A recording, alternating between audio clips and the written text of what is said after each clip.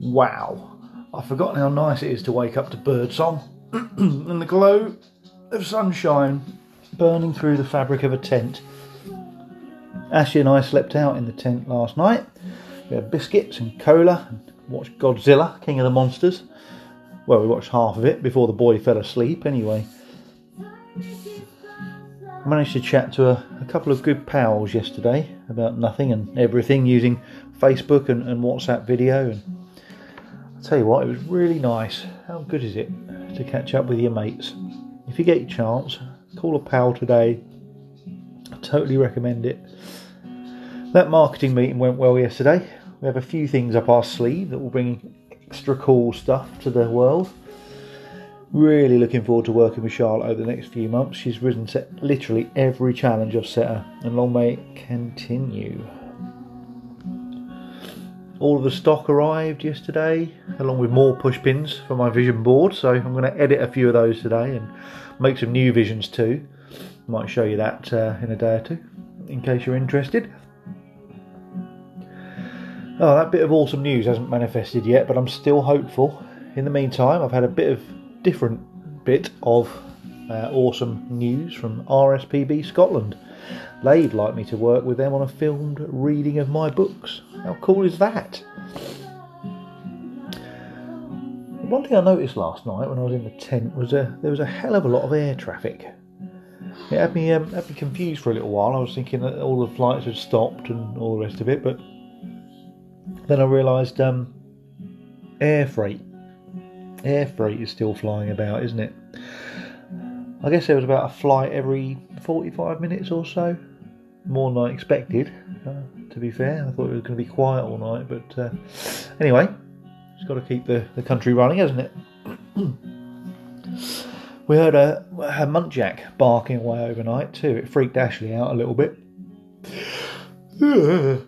Yawning now. But we could hear it as we moved around the estate and toward Easttown Park. Well, we didn't move around the estate, it did. One of my favourite things is listening to the sounds of wildlife through the tent walls. It's just a lovely, lovely thing. And right now there's a daily pheasant clucking away with its dissyllabic morning call, followed by a vigorous and rather loud ruffling of feathers.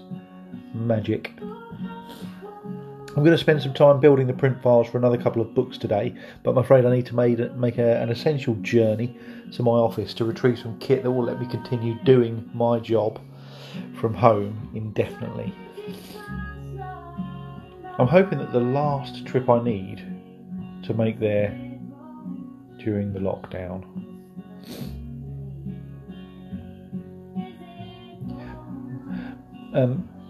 Building those print files is really rewarding. You start with a blank screen, working through the layouts and adding in the various elements of the text and the illustrations.